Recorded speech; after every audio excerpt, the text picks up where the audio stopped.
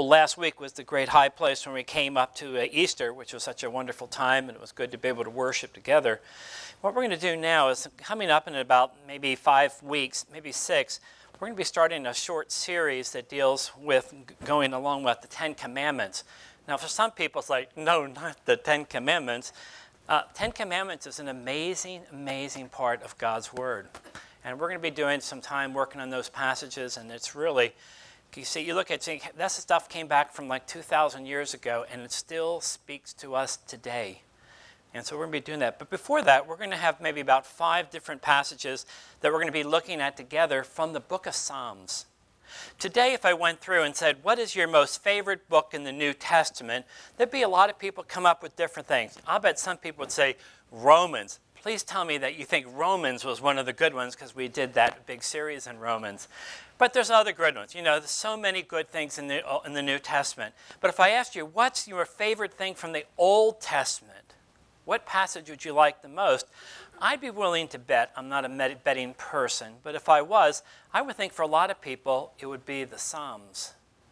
Over centuries, many, many people have seen the Psalms as one of their most significant things because it's so much is true to life. It's like they're excited, thanking God for all that He's done, and then they're lamenting because things are not going as they should, and things are struggling, and all those things that happen. For many people, the Psalms is just an absolute book that many, many people would use. And so we're going to be looking at several of them. And today we're going to be starting at the first one. It goes very in the beginning. I mean, it's interesting to think about. I'll just give you a little bit more background about the Psalms. I realize some of you know all about the Psalms and you've read about it, but just give you a little background real quick before we look at these passages. There's two sections we're going to be looking at together. When we talk about the book of Psalms, one of the amazing things is it's like this book of Psalms may have gone on for maybe 1,000 years of development. From way back in the very beginning until all the way came up until maybe the time of Christ, what we saw that there was more and more growing. They were putting things together, and it was a growing process along the way. And how God was so working in such an incredible way to give us what we needed to hear, and what God wanted to speak to us. And so it's something that took quite a long time to get together until it all happened. And by the way, I think we're running out of power here. So maybe if you could watch me, or maybe Michael, if you could get me, I need a battery. Can you give me a battery? Fresh. It's fresh. I'm not fresh. There. Well, no, it's not. Try it again. It's not working. Oh, turning it on. That's the important part of it? No, it is on. All right, I turned it off. Just talk among yourselves for a moment. Try it again. Let's see if we got it now. We've got it. Those miracle men in the back there, we're very grateful for them. You remember last week, here it was Easter, and we had all these problems, things that was going on. That was a wreck. Finally, we got there just before everything went, and so we're grateful for that. Anyways, when you look at the book of Psalms, there's different ways to approach it. For one thing, there's like 3 major types of Psalms, and it's probably the most common ones that you think about, and that is simply this. Number 1 is praise. Of the 3 of them, one of the most important we see in the book of Psalms is people wanting to praise God. Thank you, God, for what you've done. Thank you that you're my Savior. Thank you that you have helped my family. A little snippet of it from the book of Psalms 18. I love you, Lord, my strength. The Lord is my rock and my fortress and my deliverer. And it goes on talking about, Lord, we're so grateful for what you do. So number 1, praise is the one of the 3 that's most important that most people see when they look at the book of Psalms. The second one is like almost the opposite. It's lament. It's lament. Lord, how long will you forget me? Forever? How long will you hide your face from me? It's interesting because we live in a culture that has like things are good and everything's wonderful and everybody's cool. We have problems dealing with sorrow. It's interesting. If you look at the hymns that most of we sing as Christians today, there's really not a lot of room for sorrow. There's a lot of happy, happy, slappy, happy songs about how Jesus is so happy and makes me happy. But what about the person who just lost their husband and their heart is broken? How many hymns do you know that deal with loss? It's part of our culture that doesn't want to have to deal with the reality that one day you're going to die unless you're alive when Jesus returns in power and glory. And so if the first one, this one that we talked about first, about the joy of worshiping God, the second one is the lament. How long, God? We've suffered so much. Why have you not helped us? And for many people, that's a real issue. Why does God not always answer our prayers the ways we think he ought to do it? The third one is pretty one you could think about. That's thanksgiving. Particularly in the last 50 pages of the Psalms, there's a lot about thanksgiving. Give thanks to the Lord, call on his name, proclaim his deeds among the people. In other words, three kind of major ways of looking at it, and besides that, there's 50 other different smaller ones along the way. And it's interesting, there's so much material there for us to look at. And so what we're going to be doing is looking at these Psalms because Psalms 1 and 2 are very unusual. One of the things that's unusual about them is there's nothing attached to them. It just says Psalm 1. And it's like, usually what it says, Psalm 1, written when David was out in the couch somewhere and he was being chased by Saul. Most of the Psalms that we see have some kind of attestation on the side connected to it, telling us, who was this from? Was that from Asaph? Was that from one of the other rulers? Was this from David? We don't know. The first two are often thought of being kind of like the prelude or the preface before the book of Psalms. And so it's interesting, you got two of them. One is just a very short little one, as we'll see in a moment. Then there's a longer one. And yet we wish we knew more. Who wrote that? Who started that? We don't know. It's all part of the mystery of the book of Psalms. And so we're going to be picking this up as we look about this. What we're going to see is in these two little Psalms, one short one, one longer, there's two major themes that come throughout of it. And the very first one, interesting, is wisdom. Many of us have studied, the book of Proverbs, where there's all these proverbs about this and being wise and so much teaching that's so important. But it's interesting that here, at the very beginning of this big book of 150 verses, you have here wisdom being one of the primary things that they focus on. Wisdom is one of the big ones. And the other one is one you might not think of. It's the law, the Jewish called the Torah. And the law, of course, is the law that was given to God to Moses there at Mount Sinai. And it's interesting because some of us, a lot of us Christians, we've been Christians so long, we realize, law, whoop, whoop, whoop. We know that we're no longer under the law. And because we're no longer under the law, we don't need the law. A lot of times we've read the scripture so often through the idea of how the Apostle Paul was, telling us you're no longer under law, you're under grace. You don't need to do. You can actually have a hot dog and be okay about it. All these things that are happening. And we sometimes forget that the people of that time, they didn't see the law as something that restricted them. They thought that was God in his mercy that was giving them some things to understand so they could live a life with their friends and their neighbors and those around them that was important to God. And it was important for God to see how people were working on those issues. And so the very first one here is very short. Psalm number 1. And it goes like this. Blessed is the man who doesn't walk in the counsel of the wicked, or stand in the way of sinners, or sit in the seat of mockers. Notice some of the words. Mockers, sinners, wicked. 3 different people all describing these same 3 people. These are the people that have turned away. Blessed is the man who doesn't walk in the counsel of the wicked. And this passage, of course, is going back to that idea of saying God has given us laws for our help, for our encouragement, to keep us out of trouble. So when he said, blessed is the man who doesn't walk in the counsel of the wicked, or stand in the way of the sinners, or sit in the seat of the mockers, it's saying this is the person that's trying to live the right way, the way that's honoring to God. And then he gives the opposite of what it should be. He says, but his delight, that man, that woman who's reading this psalm says, but his delight is in the law of the Lord. And in his law, he meditates day and night.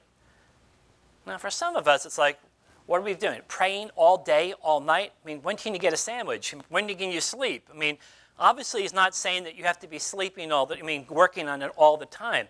But his point is, he said, but his delight is in the law of the Lord, and on it he meditates day and night. And of course, we take this into the New Testament era that we're talking about, and we see now God has given us the written scriptures in the New Testament. And it goes on, of course, that's helpful for us in an important way. But his point that he's making here is his delight's in the law of the Lord, and in his law he meditates day and night. As you know, in the Middle Ages, there were times there were people in different convents and different groups and stuff. Some of the things that they would do were very interesting. They read passages like this, said the law meditates day and night. Well, you can't do it that. You run out of steam. So in other words, say, okay, you've got 4 hours. Another guy's got 4 hours. The point was, in their place, in their monastery, there was always somebody who was reading the scriptures. Kind of a lovely way to think about it. That there was always somebody who was awake, who was reading the scriptures and praying for those in need. His delight is in the law of the Lord, and on his law he meditates day and night. Then he makes a little twist here. He says, this person who comes to the law, he's like a tree planted by streams of water. I've had a number of people say, when you go to Israel, you feel like you're in West Texas. It's very similar. It's very, very dry. And, it's dusty, and the way it is in Israel when you're there, in most of the places. And, there's a lot of areas where there's like no rain. I mean, they'll go a long time with no rain. But boy, when it finally does come, there's a lot of rain. And you get the water that's coming out of the mountains up from Israel, and they come down, and it's all of a sudden, it's like a tree planted by streams of water. It's like suddenly there's water, and everything starts growing, and it grows fast. And then, of course, as time goes, then it takes off and it's gone. But the point is, this person who's committed to the scriptures, who's committed to God, he's like a tree planted by streams of water, which yields its fruit in season, whose leaf doesn't wither. Whatever he does prospers. In other words, this is a person whose life is committed to God. And then he goes back to the contrast. Not so with the wicked. You know what they're like? They're like chaff that the wind blows away. We know what it's like in time of Israel, and they would have the fields. They would break it all open. They would take it, and they would throw it up in the air, and that white chaff would just kind of float away, and they'd take it out of the way. And it's saying, you know what? Not like the wicked. They're like chaff. The wind blows away. You're like, whew, you're gone. Therefore, it says, the wicked will not stand in judgment, nor sinners in the assembly of righteous. He's telling us, be careful who you are with. Be careful where you make your decisions. For the Lord watches over the way of the righteous, but the ways of the wicked will perish.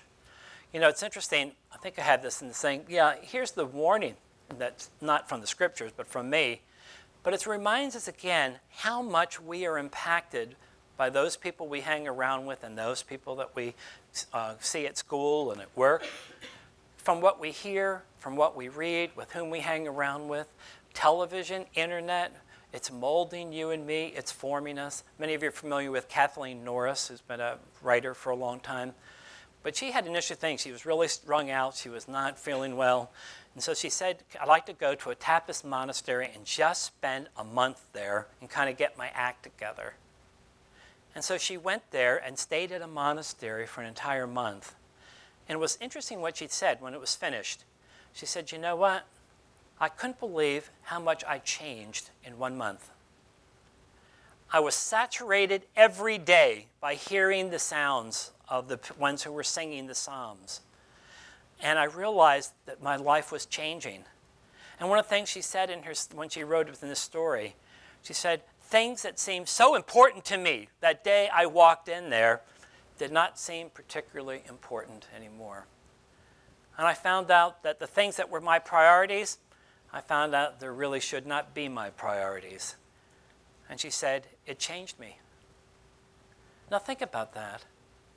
We are impacted by those around us. We keep saying, we're the independent person. That's what America's all about. I'm the one. It's like, you know what? We're very much impacted by people around us.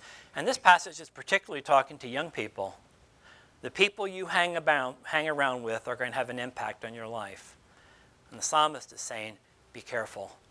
Be really careful. And live a life that's honoring to God. This is the first of the two little ones that we're doing. This one's just a little bit longer, but stay with me if you would.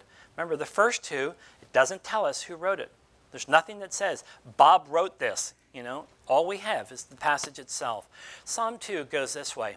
Why do the nations conspire and the people plot in vain? This is kind of the idea of this is one of the kings of Israel. And the people around them, the nations that surround them, they're like, we're going to take this guy out. We're going to get rid of him. We're going to be in charge around here. And so he said, why do the nations conspire against the people and plot in vain? In other words, why would they think they could go against God? These are God's people. God's not going to let his people be destroyed. But the people go, oh yeah? You just wait and see. You think you're summoned? We've got all these different groups all around us. Moabites, all the Ite brothers, all these different people. They're going to take him out. He says, no, you're not. Why do the nations conspire and the people plot in vain? It's a waste of time. Why are you doing it?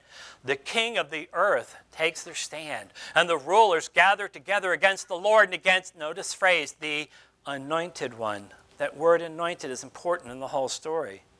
We talk about Jesus, Messiah, Jesus, Hamashiach, the one who is the anointed one. Anointed one was usually either a priest or a king, sometimes maybe a warrior. But the idea of the one who's anointed by God, chosen by God. So the kings of the earth take their stand, and the rulers gather together against the Lord and against his Mashiach, his anointed one. And he's saying, they're coming against me, God.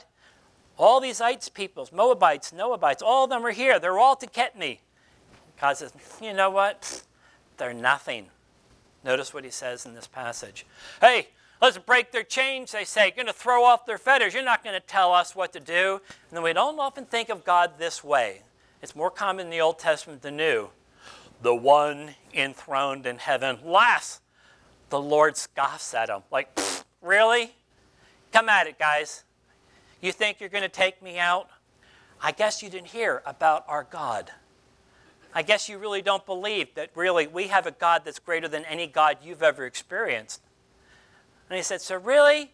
You think you're going to take me out? Go ahead. Anytime you'd like to start, let's see what's going to happen. It says God laughs. We don't normally think about God laughing. But it's like God's laughing saying, really? You don't get it. These are my people. These are my chosen people. These are the people that God has brought a relationship with him. He's not going to let them be destroyed. The one enthroned in heaven laughs. The Lord scoffs at them. And then God finally takes a little statement here. He goes, and he rebukes them in his anger. And he terrifies them in his wrath, saying, I have installed my king on Zion, my holy mountain. He's probably here speaking about David. Remember King David? King David, after he'd fought all these battles, all these terrible battles, but things were going good with him, and he came to Nathan and said, you know what? I have got this unbelievable palace, but the Ark of the Covenant is out here in a tent. That's not right. So go tell Nathan, go tell the Lord that I want to go build a nice place for him so he can have a nice place too. And you remember the story, what happens. He takes it to the Lord, and the Lord says, no, you're not going to do it that way. You remember the story, what happens. It comes from 2 Samuel chapter 7, if you're interested in it. 2 Samuel chapter 7. It's where the Lord comes back through the prophet and says this, the Lord declares to you, the Lord himself will make a house for you. He's not talking about bricks and mortar. He's talking about a house of family. Son, grandsons, great-grandsons, great-great-great-great-grandsons. In other words, David, I'm going to give you family. And I'm going to give you a lot of family. And they're going to go on for a long time. The Lord declares to you, the Lord himself will make a, quote, house for you. When your time comes, when you're going to die, and you rest with your fathers, I'm going to raise up after you your descendants. So it's to be David, Solomon, Josiah, going to go on and on. And he said, I'm going to raise up after you your descendants who will come from your body. In other words, they're going to literally have the right DNA, one generation after generation, who will come from your body. And notice this promise. I will establish the throne of his kingdom forever. Talk about a wonderful promise. This God saying, these kings, if they will follow me, you're going to find one after another being protected by God, being used by God to have an impact in the lives of people, going to have your thrones going to go on forever if you'll just follow me. He had given them, said, do this. Follow me, and you will have that.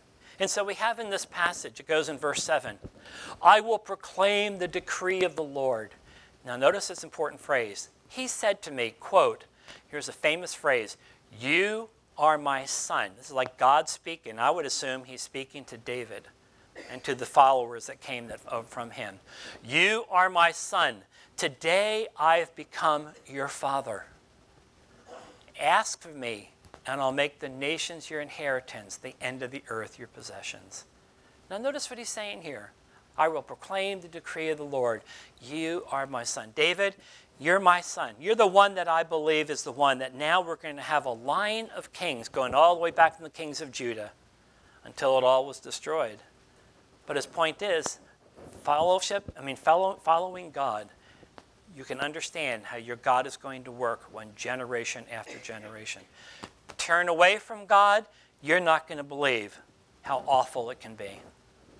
And so what he says here is, but you are my father, you're their father. Ask me and I'll make you the nations your inheritance. Now notice what he says in this last little section.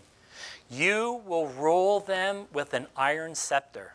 They didn't do a lot with iron, but having a scepter that's iron, that's heavy and that's powerful, and particularly if you're hitting somebody with it. You will rule them with an iron scepter. You're going to dash them to pieces like pottery. They had lots of pottery in Israel. You find pieces of it everywhere because they made them out of clay pots and stuff, and they got broken very easily. But you take that big iron piece and you smash it with that piece, it's like, man, there's nothing left by the time you're done with it. And so he uses that as an example.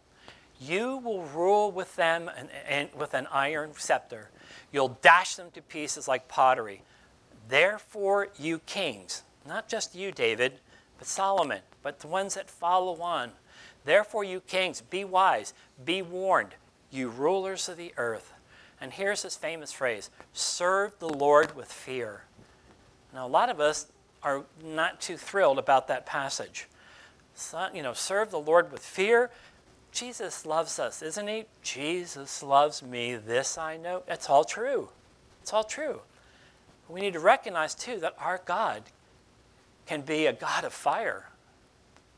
And when he says, serve the Lord with fear, rejoice with trembling, then there's this unusual phrase, kiss the Son. By the way, if you're reading a different translation, it may be slightly different.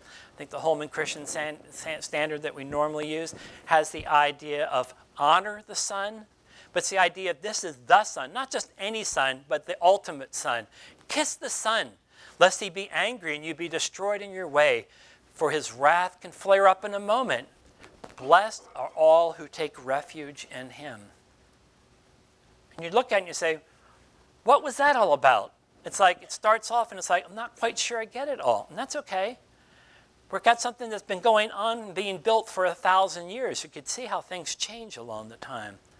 But the point that's important here is saying how that psalm, which we don't know who wrote it, we wish we did, all we know is it's there. Psalm 1, Psalm 2. Know nothing about it other than it seems to be the beginning of these long psalms. And it has three different ways. In the early time, the time of David, it went back to the promise. I will be your king. You will be the king, and I will be with you, and I will support you, and I'll support your son and your grandsons, as long as they keep following me. He tells them that's the great promise that he gave them. You go on a little bit further, and you find out those kings did not always do what they were supposed to do. Some of them became unbelievably terrible. And God said, you know what? You know that I keep my promises. We know that, God. You know what the other promise was? If you turn away, it's going to be disaster.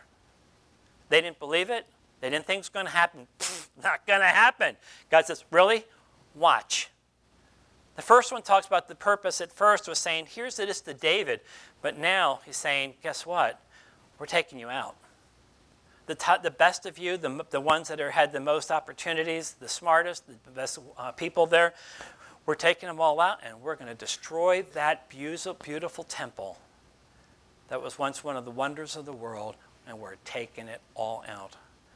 And what that meant for them was no longer about David.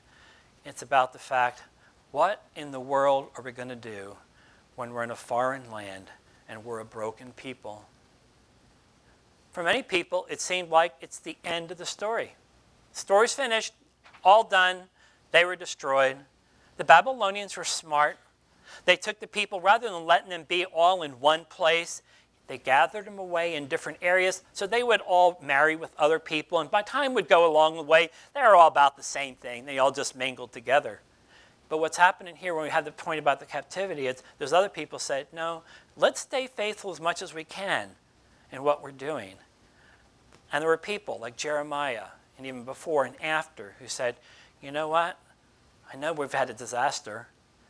You know that many people are dead. A lot of people say, just give up. It's never going to happen. Our story's finished. And the prophet comes in and says, you better get ready. You're going to be okay. And not only that, you're going back to Israel. And you can just imagine the people said, yeah, sure. How would we get there, for one thing? And why would we even think that that's going to happen? The Babylonians are going to let us come back and build all the walls? And people are going, it ain't going to happen. Just go ahead and, open up a store, do something you have to do. It was tragic. It was good for its time. God says, you know what? I told you. I told you through Jeremiah. I told you in Ezekiel that in your Babylonian captivity, if you will turn to me in repentance and understand the sin that brought this on you, he says, you know what? I'm going to bring you back. And you can imagine the people who said, never going to happen. Impossible. Impossible. God says, really? Nothing is impossible with God. So the purpose in the early one was for David. The second one was for those in captivity. And the third one was, thank you, Lord Jesus. There's a man named Jesus. Yeshua, Yasha, which means to save. He is the Savior. He is the Mashiach. He is the anointed one. And his name is Jesus. And we have a Savior. And we have a relationship with God that can never be taken away. And it's saying, this is what it's all about. That in the Old Testament, we saw God at work preparing for the New Testament. And then he's come, and Jesus has brought life. And people are seeing Jesus doing miracles that people had never seen or even imagined before were happening. And yet they realized that same person was going to go to a cross, not because of what he did wrong. He did nothing wrong. But he did it out of mercy, and he did it out of grace, and he did it for you. He was willing to take my sin, your sin, upon his cross, that we who have been away from God can have a relationship with him through recognizing, through repentance and faith, saying, Lord, I've made mistakes. I know I've sinned. You'll call me a sinner? That's true. And Lord, will you forgive me? And at the very core of it, and the very core of all that is forgiveness. Jesus saying, I do forgive you. You're my child. You're my daughter. You mean something to me. And you can have a life that's honoring with God.